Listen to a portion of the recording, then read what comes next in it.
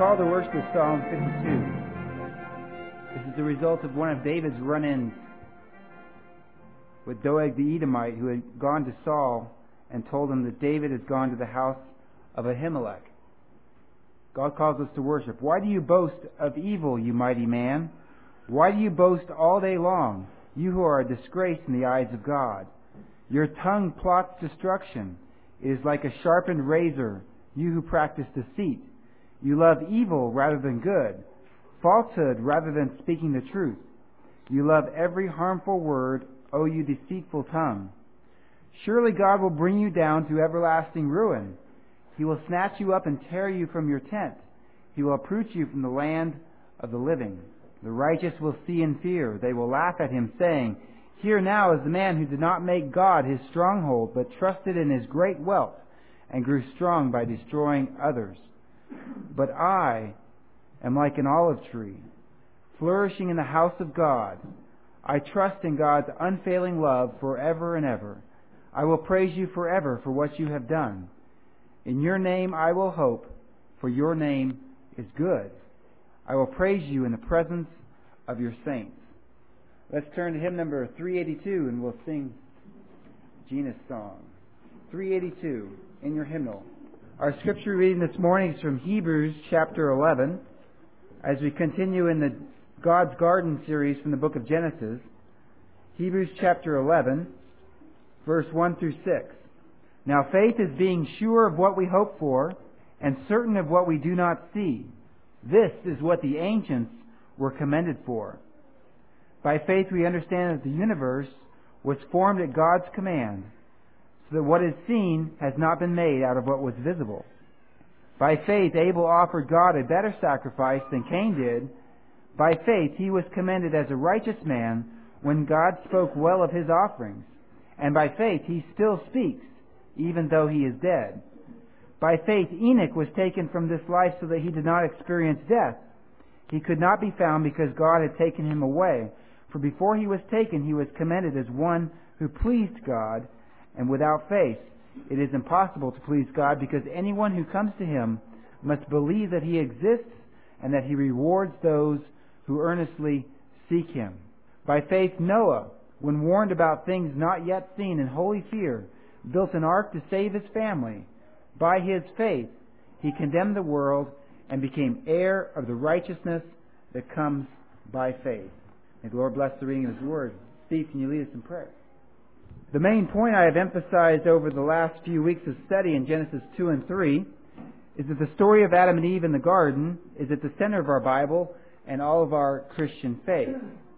Adam and Eve in the garden, and the story of the garden, is where the principles of creation, of grace, of faith, of obedience, and of judgment are first presented to us right here in the garden at the very beginning of our Bible. And the rest of the Bible is really an exposition or expansion on the theme of the garden that we see at the very beginning with Genesis 2 and chapter 3. We saw that God made Adam by grace to live by faith in God's Word. And that was the point of God's command, not to eat of the tree of the knowledge of good and evil. Adam was to rely on God's Word and live by faith in God, that God would take care of him in his own terms. And God poured out grace on Adam from the very beginning. He made him by grace. Adam had nothing that he could do before he was made to have some kind of a claim for God to make him as a human being in God's image. And then we saw that God surrounded Adam with a beautiful garden with life-giving rivers that ran the outside edges and watered the garden. God provided animals for Adam to name, and in the process Adam realized that there was no one suitable for him to be a helper or a helpmeet for him. And so God caused a deep sleep to come upon Adam and made the woman from his side. Again, grace. Everything that Adam needed in the garden, God was providing by sheer grace. And of course, Adam walked with God in the cool of the day. And yet, as the story goes, the man and the woman, like newborn babies or young children, were naive. Though they were innocent in the garden, they were not experienced and were vulnerable to the craftiness of the serpent. And the serpent came in to tempt Adam and Eve to disobey God's command. Now, when we looked at the temptation, we saw that there's a connection in the temptation in the garden preeminently to the temptation of Jesus Christ in the wilderness. In the garden, we have Adam and Eve surrounded by food, and they were given every tree of the garden except for one to eat from, and so they were not hungry, and yet the temptation was, for the serpent asked them to eat from the tree of the knowledge of good and evil. And the parallel, of course, is with Jesus Christ in the wilderness. Jesus was tempted in the wilderness by the serpent, by the devil himself, and Jesus was hungry. And that temptation was also over food, because the devil tempted Christ to make bread and eat of it instead of listening to his Father. And his response was, man does not live by bread alone, but by every word that proceeds from the mouth of God. What Adam was supposed to learn in the garden. So we see all these themes being introduced to us in the garden. We see also that the gospel is in the garden. Genesis 2 and 3 are both chapters filled with prophecy, not only history, but also prophecy of things to come in the gospel. In fact, we find the gospel in Genesis 3 with the first promise of a coming Redeemer. We are told that God would put enmity or hatred between the serpent and the woman, between the serpent's seed and the woman's seed, and the serpent would strike the heel of the woman's seed, and the woman's seed would crush the serpent's head. And so Eve became the mother of all the living. And when you think of that phrase, all the living, you should think of spiritual life here, because Eve is prophetic of the church, just like Adam is prophetic of Jesus Christ, the last Adam. So Eve becomes the mother of all living, and we see how this great divide happens in Genesis 3 with the curse after the fall, and we have now two lines that are going to be playing their role throughout the rest of covenant history. We have the line of the serpent, the offspring of the serpent, who would be at war against the woman and against her offspring, the living. And we'll see how that plays out right away in Genesis chapter 4 with Cain and Abel, because what we really have with Cain and Abel is the branching off of these two different lines, these two different offsprings. One was the offspring of the serpent, one was the offspring of the devil, and the other was the offspring of the woman. And we'll see how that works out in Genesis chapter 4. So all these things are prophetic, and we even saw how the idea of God making woman from the man, from Adam, is prophetic of Jesus Christ, because we also have the church being made from the side of Jesus Christ through the blood and the water that he was pierced from on the cross. So all of these things are playing on themes, introducing themes of grace, introducing things of living by faith in God's Word, and then are prophetic also of the gospel to come preeminently in Genesis chapter 3. So let's go on in chapter 4 now with the story of Cain and Abel. And what I want to do today is look at, now that we've looked at that story in depth of the garden in the last five weeks or so, I'd like to just look through the next few chapters of Genesis briefly at various points, and we'll see echoes of the garden, things that are coming in like an echo of what takes place in the garden with the stories that follow immediately in Genesis. So Genesis chapter 4, we'll begin in verse 1. Adam lay with his wife Eve, and she became pregnant and gave birth to Cain. She said, with the help of the Lord, I have brought forth a man. And later, she gave birth to his brother Abel. Now Abel kept flocks, and Cain worked the soil. In the course of time, Cain brought some of the fruits of the soil as an offering to the Lord, but Abel brought fat portions from some of the firstborn of his flocks. The Lord looked with favor on Abel and his offering, but on Cain and his offering he did not look with favor. So Cain was very angry, and his face was downcast. So we have two offerings here being offered, one by Cain and one by Abel. And some have actually said that this was unacceptable offering by Cain because it was not a blood sacrifice like Abel's sacrifice was a blood sacrifice from his flocks and herds. I don't think that's actually correct, though, because we see in the law of Moses that grain offerings were part of the law as well. So grain offerings are just as acceptable in the law of God as were these blood offerings from the flocks and herds.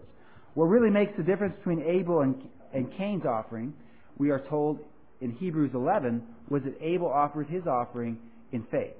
He offered with a pure heart to please God, whereas Cain did not offer for the same reasons.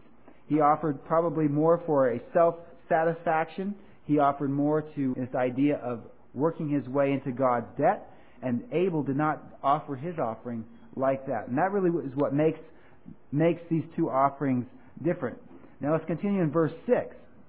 Then the Lord said to Cain, "Why are you angry? Why is your face downcast? If you do what is right, will you not be accepted? But if you do not do what is right, sin is crouching at your door. It desires to have you, but you must master it." Sin is crouching at the door. Now there's a connection here back to the garden, and that connection is the curse on the serpent. Remember what the curse on the serpent was? He was going to crawl on his belly the rest of his life and eat dust. And that was God's pronouncement of judgment on the serpent. Now, God's warning to Cain is to watch out for sin, which is crouching at the door, at his door. The moment he became angry with his brother, sin was there. Imagine a snake coiled up on the doorstep. The snake's there, it's crouching. That's the idea of being low like a snake, ready to strike the heel of Cain as he goes in from his anger. But there are some other interesting things here if you compare God's word to Cain with what God had told Adam in the garden. God told Adam a very simple command in the garden. Do not eat of that one tree. Very easy to understand, not confusing, very cut and dried. But notice that God's word to Cain requires more contemplation. God knew Cain's heart. He knew that unbridled anger leads to murder. And the text also assumes that Cain knew that murder was wrong. Cain's parents, remember, Adam and Eve had eaten from the tree of the knowledge of good and evil, and their eyes were opened. And so Cain's eyes were opened here as well. He knew the difference between good and evil. And that's why God told Cain that evil desires to have him, but his calling was to master or have dominion over it. So it's not really a command, don't do this or do this. It's a progress here of Cain to think about his situation and to learn to master evil.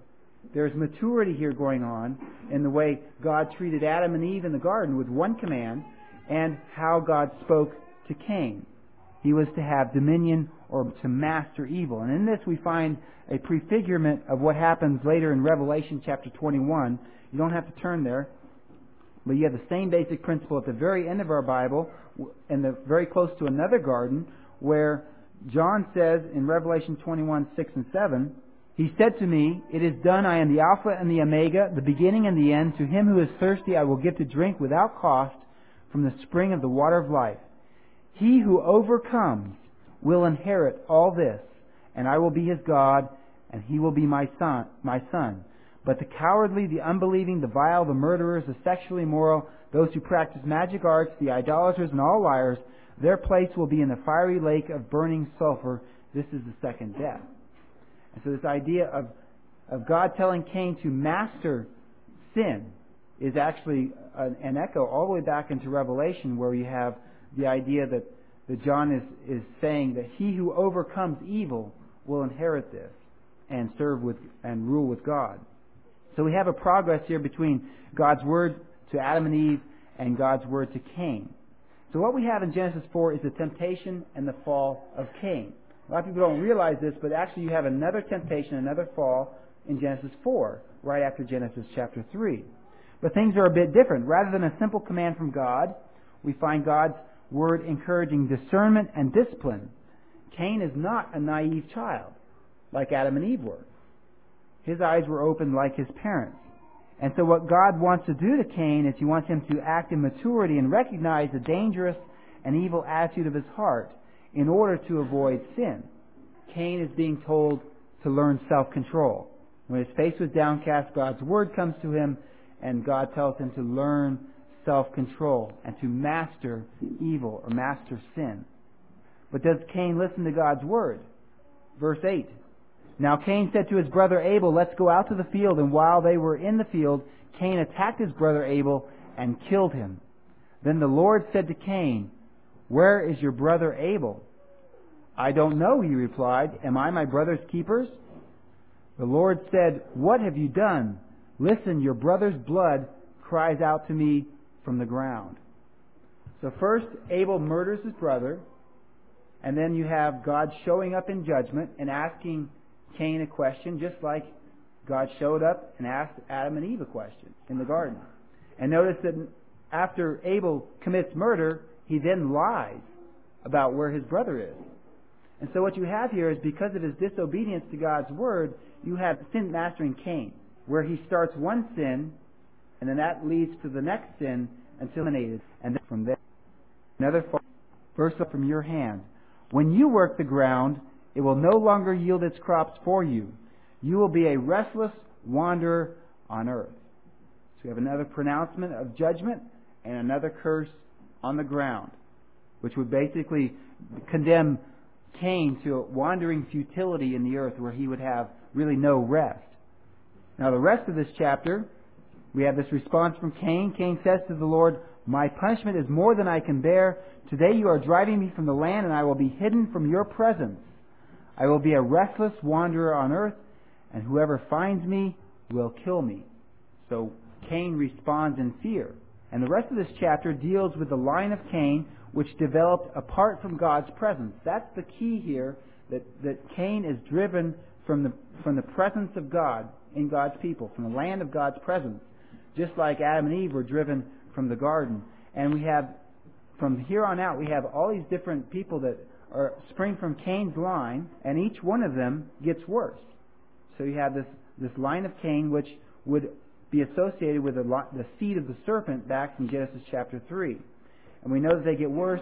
You get to verse 19, Lamech is the seventh from Adam in Cain's line, and 7 is a very important biblical number, the perfect number. So we have Lamech, who is the absolute worst in this line. Lamech married 2 women, one named Ada and the other Zillah. And so Lamech enters into a polygamous marriage, breaking the order that God had set from creation. So you have that, as soon as this Cain leaves the presence of God and his family, it progressively gets more and more perverse. It progressively becomes more boastful. You get to verse 23. Lamech said to his wives, "Ada and Zillah, listen to me. Wives of Lamech, hear my words. I have killed a man for wounding me, a young man for injuring me. If Cain is avenged 7 times, then Lamech 77 times." This is boastful and arrogance. This is life apart from the presence of God. So the entire creation pattern here, with the line of Cain, the seed of the serpent, becomes perverted.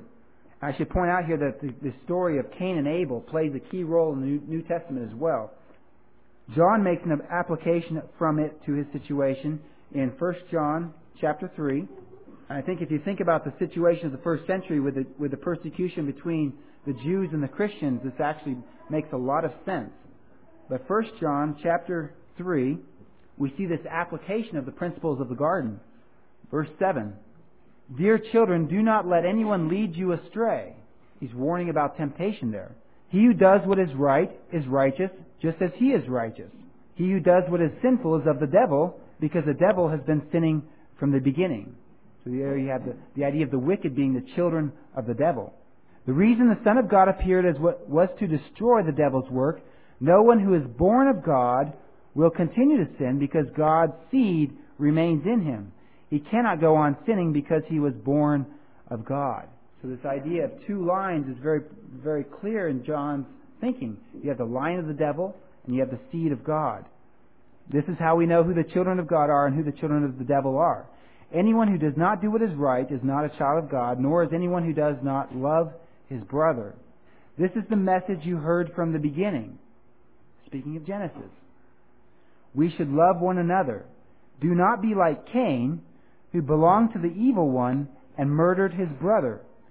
And why did he murder him? Because his own actions were evil and his brothers were righteous. Do not be surprised, my brothers, if the world hates you. We know that we have passed from death to life because we love our brothers. Anyone who does not love remains in death. Anyone who hates his brother is a murderer, and you know that no murderer has eternal life in him." And that is a very appropriate story for John to reference and apply in his situation, because you had the Jews who claimed to be God's covenant children, and you had the Christians who also claimed to be God's covenant children, and the Jews brought their sacrifice to God, as did the Christians through Jesus Christ. And through the signs and wonders of the New Testament, God made it clear whose sacrifice He was pleased with. It was the Christian sacrifice. And what you have there in the situation in the first century, the Jews were not happy the fact that God in Christ accepted the Christian sacrifice and rejected their sacrifice through the works of the law. And you have the Jews rising up to kill their covenant brothers, the Christians. So it's a very applicable story in the persecution that we see in the first century, the story of Cain and Abel. Now Genesis 5 starts out with another line, following that theme from Genesis chapter 3 where we have two lines, the seed of the woman and the seed of the serpent. Genesis 5 picks up another line from Adam, the line of Seth.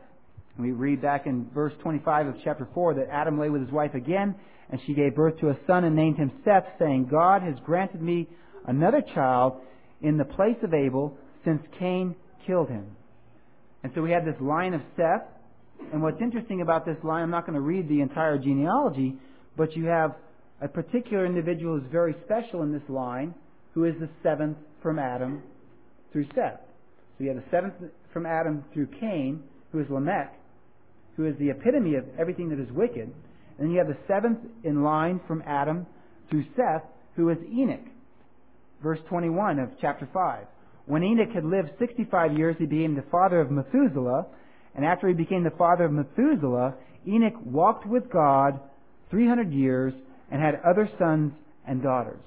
Altogether, Enoch lived 365 years. Enoch walked with God. Then he was no more because God took him away. And it's the seventh from Adam. A very symbolic and very perfect number in the Bible. Enoch was a perfect man. And that's actually the way this idea of walking with God is connected to this idea of Enoch living 365 years. Well, there's a symbolic idea behind that number. 365 years matches how many days are in a year. And so Enoch lived a perfect year of years. Think of it that way. It's a way of designating symbolically a perfect life. And because he lived perfect life, he walked with God, and then he was no more because God took him away. And this walking with God imagery is very rare in Genesis. We have Adam who walked with God in the garden. We have Enoch who walked with God. You have Noah who walked with God. You have Abraham who walked with God. And you have Isaac who walked with God. Those are the only ones that we see actually that are used that phrase of walking with God.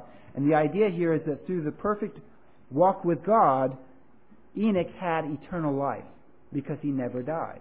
And in this story of Enoch, this life of Enoch, we see pictured the teaching of Jesus Christ. Because Jesus also taught, I am the resurrection and the life. He who believes in me will live even though he dies, and whoever lives and believes in me will never die. And so the idea of eternal life is presented symbolically through the life of Enoch, who lived a perfect year of years and was taken and was no more and did not experience death, as we hear the writer of Hebrews say. Now, before we move on to Genesis 6 and the account of Noah, we're going to see a very interesting garden in the life of Noah. Notice that in the genealogy of chapter 5, there are long lifespans mentioned. You have people living 800, 900, 930 years, 777 years. And in Cain's line, you have none of that. You have the same thing going on later after Noah. After the flood, Noah had 3 sons, and there are three genealogies in Genesis chapter 10. And only one genealogy gives lifespans. Now, I believe that these lifespans are actually a symbolic representation of who the messianic line is. The reason I say that is because back in this particular ancient part of the world, in Mesopotamia, they had lists of kings, of Sumerian kings who lived for thousands of years, lived and reigned for thousands of years. And so in this culture, they would use long lifespans as a way of showing who the kings were. And so we have that listed right here. Cain's line, we have no lifespans. And with Seth's line, we have these long lifespans all the way through the time of Noah. And I think that there's a covenant statement here, just like you see in Isaiah 65. Isaiah 65 uses long lifespans. I actually believe that the millennium in Revelation chapter 20, where the saints lived and reigned with Christ for 1,000 years, is a lifespan, right out of this particular aspect of Genesis. So I don't take these as literal biological statements of how long they lived. I take them as symbolic of who this messianic line is, the true kingly line through which the Messiah would come. We see the same thing going on after the flood with the line of Shem. So we see a lot of these different symbolic and redemptive aspects of Genesis coming through here with these two genealogies, the genealogy of Cain and the genealogy of Seth. We see another echo of the garden in Genesis chapter 6, verse 1. When men began to increase in number on the earth and daughters were born to them, the sons of God saw that the daughters of men were beautiful, and they married any of them they chose. It's the same pattern that happened to Eve in the garden. She saw with her eyes that the fruit was good for food and pleasing to the eyes, and she took and chose the fruit. And so you have here the sons of God saw that the daughters of men were beautiful, or good in Hebrew, and they chose, married any of them that they wished. So you have here a corruption of the line. The sons of God would be the sons of Seth, the covenant people, were marrying the ungodly line in Cain, and they were mixing through intermarriage the godly line and the unfaithful line, and bringing idolatry and the wickedness into the godly line of Seth. And God says, so we have another fall here in Genesis chapter 6, verse 1, another fall, just like when very same warning that Paul gives about not being unequally yoked with unbelievers.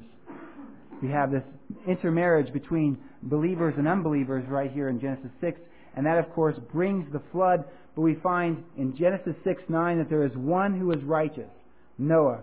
This is the account of Noah. Noah was a righteous man, blameless among the people of his time, and he walked with God.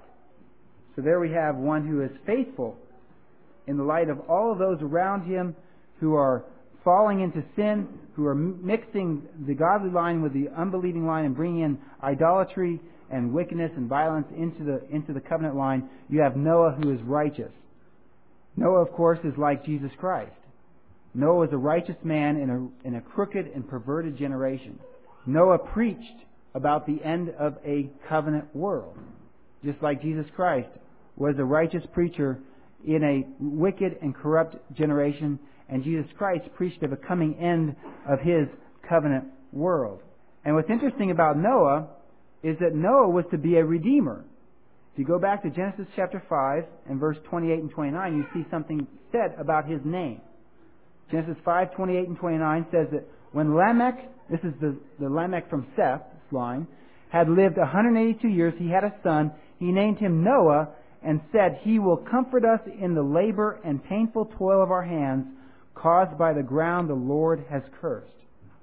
And so Noah was to be the one who would be lifting the curse from the ground.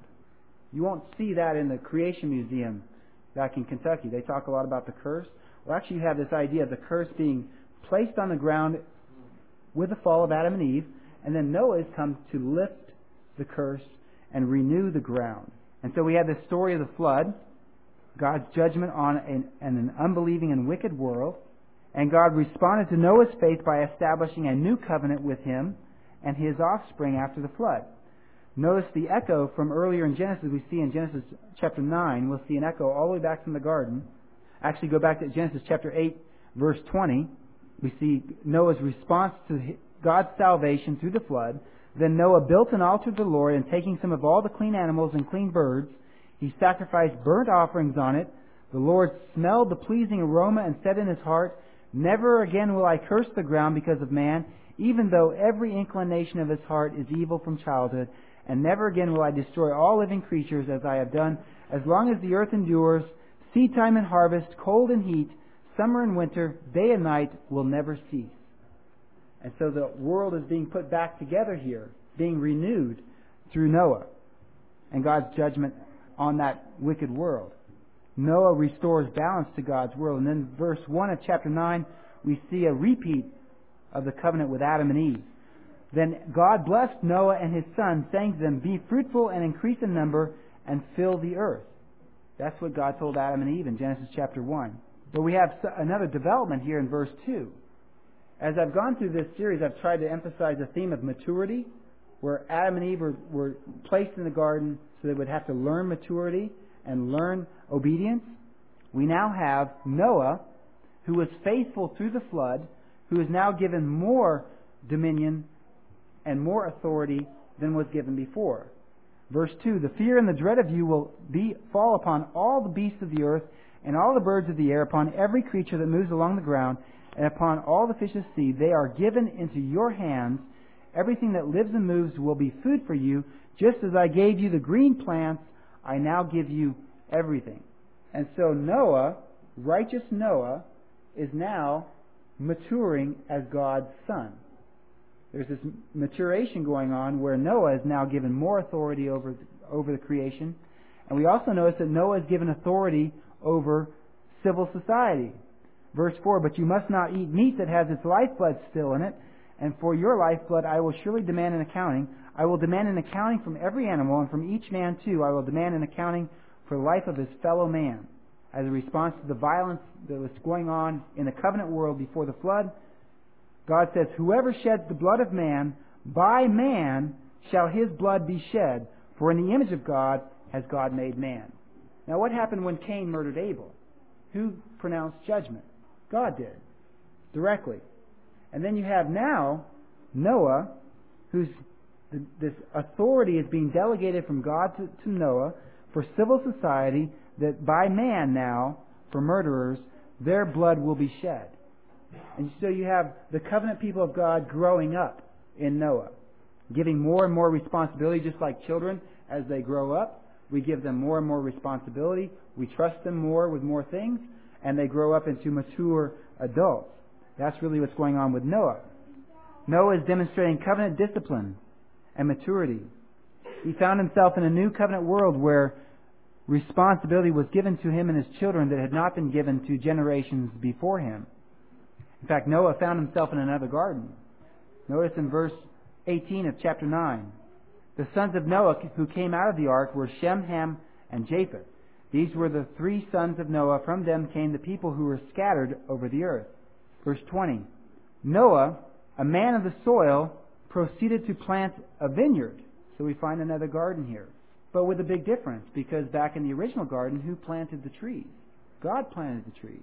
And now Noah is planting a vineyard. And notice that there's no command from God in this particular garden, because God assumed that Noah knew right and wrong.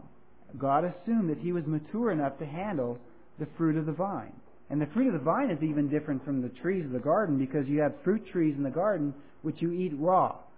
But here you have the fruit of the vine, which takes not just growing them, not just picking them, but you have to begin fermentation, you have to begin storage.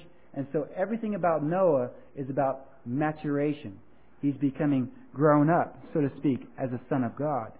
But, like his father Adam, he still failed in his garden. Verse 21, when he drank some of its wine, he became drunk and lay uncovered inside his tent. You see the echo back from the garden? When Adam and Eve ate of the tree of the knowledge of good and evil, they realized that they were naked. When Noah drank himself to drunkenness, he became naked in his tent and opened the door of his household to sin, because then we have the situation with Ham. Ham, the father of Canaan, saw his father's nakedness and told his two brothers outside. But Shem and Japheth took a garment and laid it across their shoulders. Then they walked in backwards and covered their father's nakedness. Their faces were turned the other way so they would not see their father's nakedness. There's been a lot of speculation about exactly what this sin of Ham is when he found his father in a drunken stupor in his tent. At the very least, it was not honoring his father and mother, the way he treated the situation. He told his brothers and made light of it, therefore defiling his father in the eyes of his brothers and the others around. So when Noah awoke from his wine and found out what his youngest son had done to him, he said, "Cursed be Canaan, the lowest of slaves will he be to his brothers." He also said, "Blessed be the Lord, the God of Shem. May Canaan be the slave of Shem. May God extend the territory of Japheth. May Japheth live in the tents of Shem, and may Canaan be his slave." So notice the judgment is now given over to Noah. Because in the Garden of Eden, God came back and pronounced judgment on the woman, the serpent, and Adam. Now you have Noah pronouncing judgment on the situation. And of course, this situation broke his family up, and his fall in his garden sets the tone for the rest of Genesis. Actually, we get to Genesis going from Noah to the others involved in Genesis, the patriarchs. And what we're going to see is that the different patriarchs each have their own garden, each with their own temptations, and each have their own triumphs over evil and sin, and each have their own failings with sin. Until we get to one particular individual at the very end of Genesis. At the very end of Genesis we find one, and we actually have a countdown. It's interesting with the numbers, with these lifespans. I'll get to this next sermon.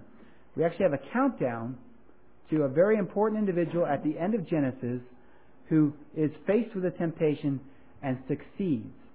And he will be the one to really save the entire covenant world and bring food to the entire world through his obedience, through his faithfulness in his own garden.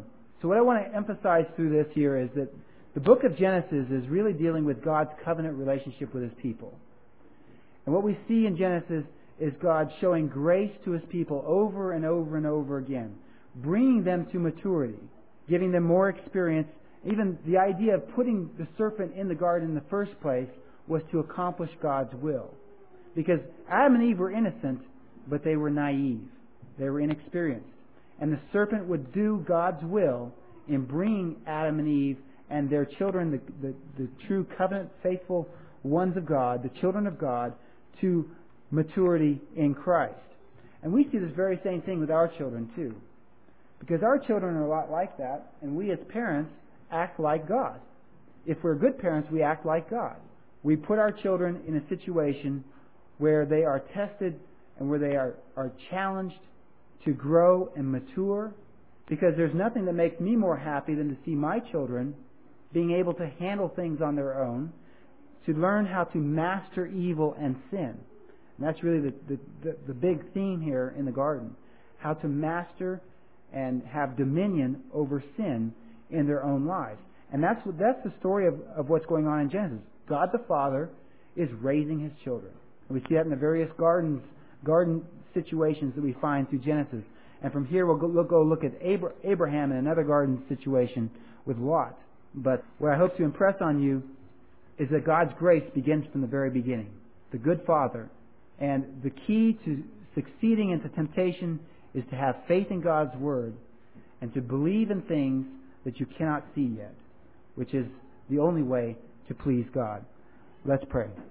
Our Father, we thank you for what you've done for us in Jesus Christ, your Son. We thank you for our children and for our friends. We thank you for the challenges that you put in our lives that are used of you to mold us and strengthen us and to build our faith. We pray that you lead us and guide us in the coming week. May we be a beacon of light in the world around us. May you show us what kingdom work we have for our hands. And may we live by faith, daily waiting upon the bread that you have for us. In Jesus' name we pray. Amen.